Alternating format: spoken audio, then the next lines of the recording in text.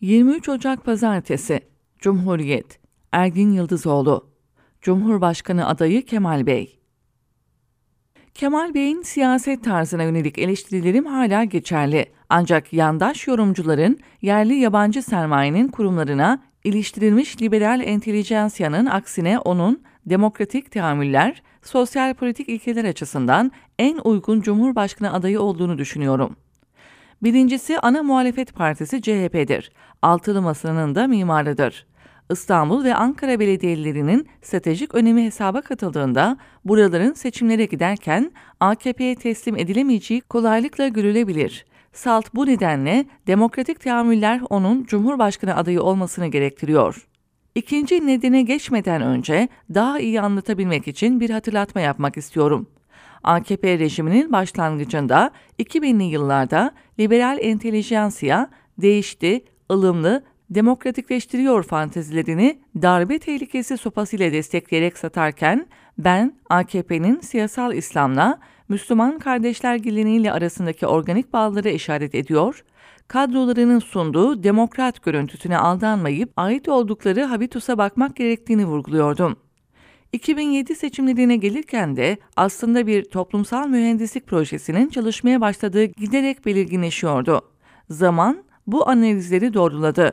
Liberal entelijansiya tarihin çöplüğüne yararlı salaklar olarak düştü. Fanteziler de müstehcen biçimler sergileyerek çöktü. Şimdi benzer teorik araçlarla yaklaşırsam bence Kılıçdaroğlu AKP rejimini geride bırakma olasılığına en yakın adaydır.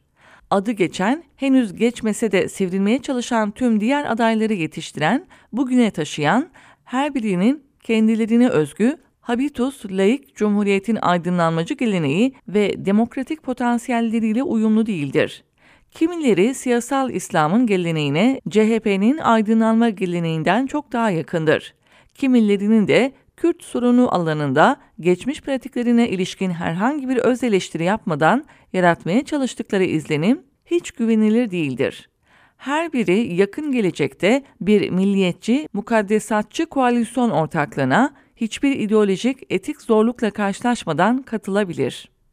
Kılıçdaroğlu ise aydınlanmacı, halkçı, kamucu, laik ve demokratik bir geleneğin içinde cumhuriyetçi bir habitusa aittir.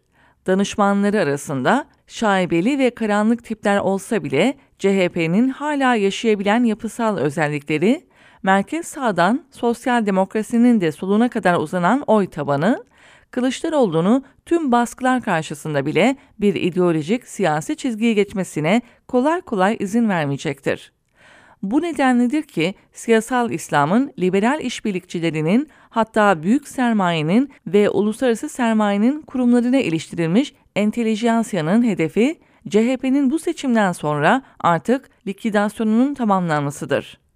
Seçim satım haline girdiysek güçleri birleştirip eleştirileri unutmadan Kılıçdaroğlu'nun adaylığını desteklemek gerekiyor.